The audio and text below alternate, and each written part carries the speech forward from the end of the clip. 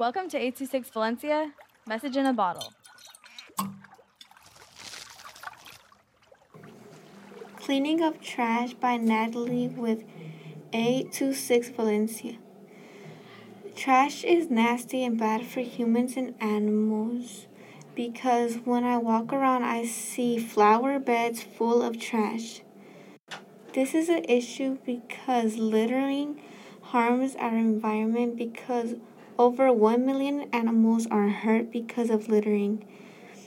And there's not enough compostable alternatives in stores. If it got better, fewer animals will be harmed. This is important because it hurts a lot of animals and humans when it's not thrown away properly. 826 Valencia is a non-profit organization dedicated to supporting under-researched students with their writing skills and to helping teachers inspire their students to write. Our services are structured around the understanding that great leaps in learning can happen with one-on-one attention and that strong writing skills are fundamental to future success.